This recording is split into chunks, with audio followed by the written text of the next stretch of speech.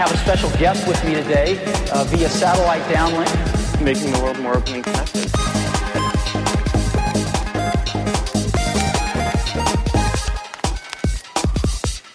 Welcome to the Today in Tech History podcast, where you learn about a few tech-related events that occurred today, March 31st, from history.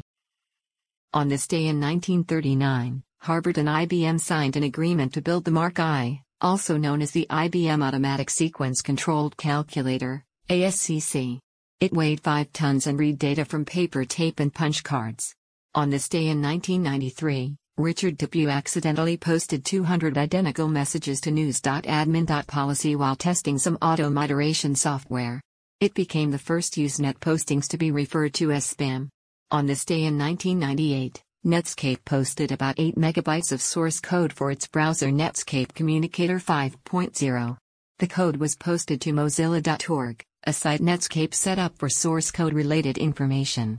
On this day in 1998, after 3 years of development and much wrangling with the Warcraft engine it was originally built on, Blizzard released the iconic game StarCraft.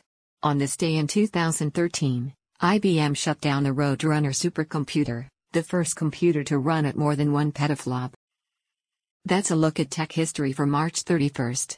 If you'd like some more, go take a look at the year in tech history, illustrated by Scott Johnson. You can find it at tommerrittbooks.com.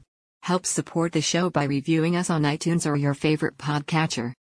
Thanks, and tune in tomorrow for an all-new episode of Today in Tech History.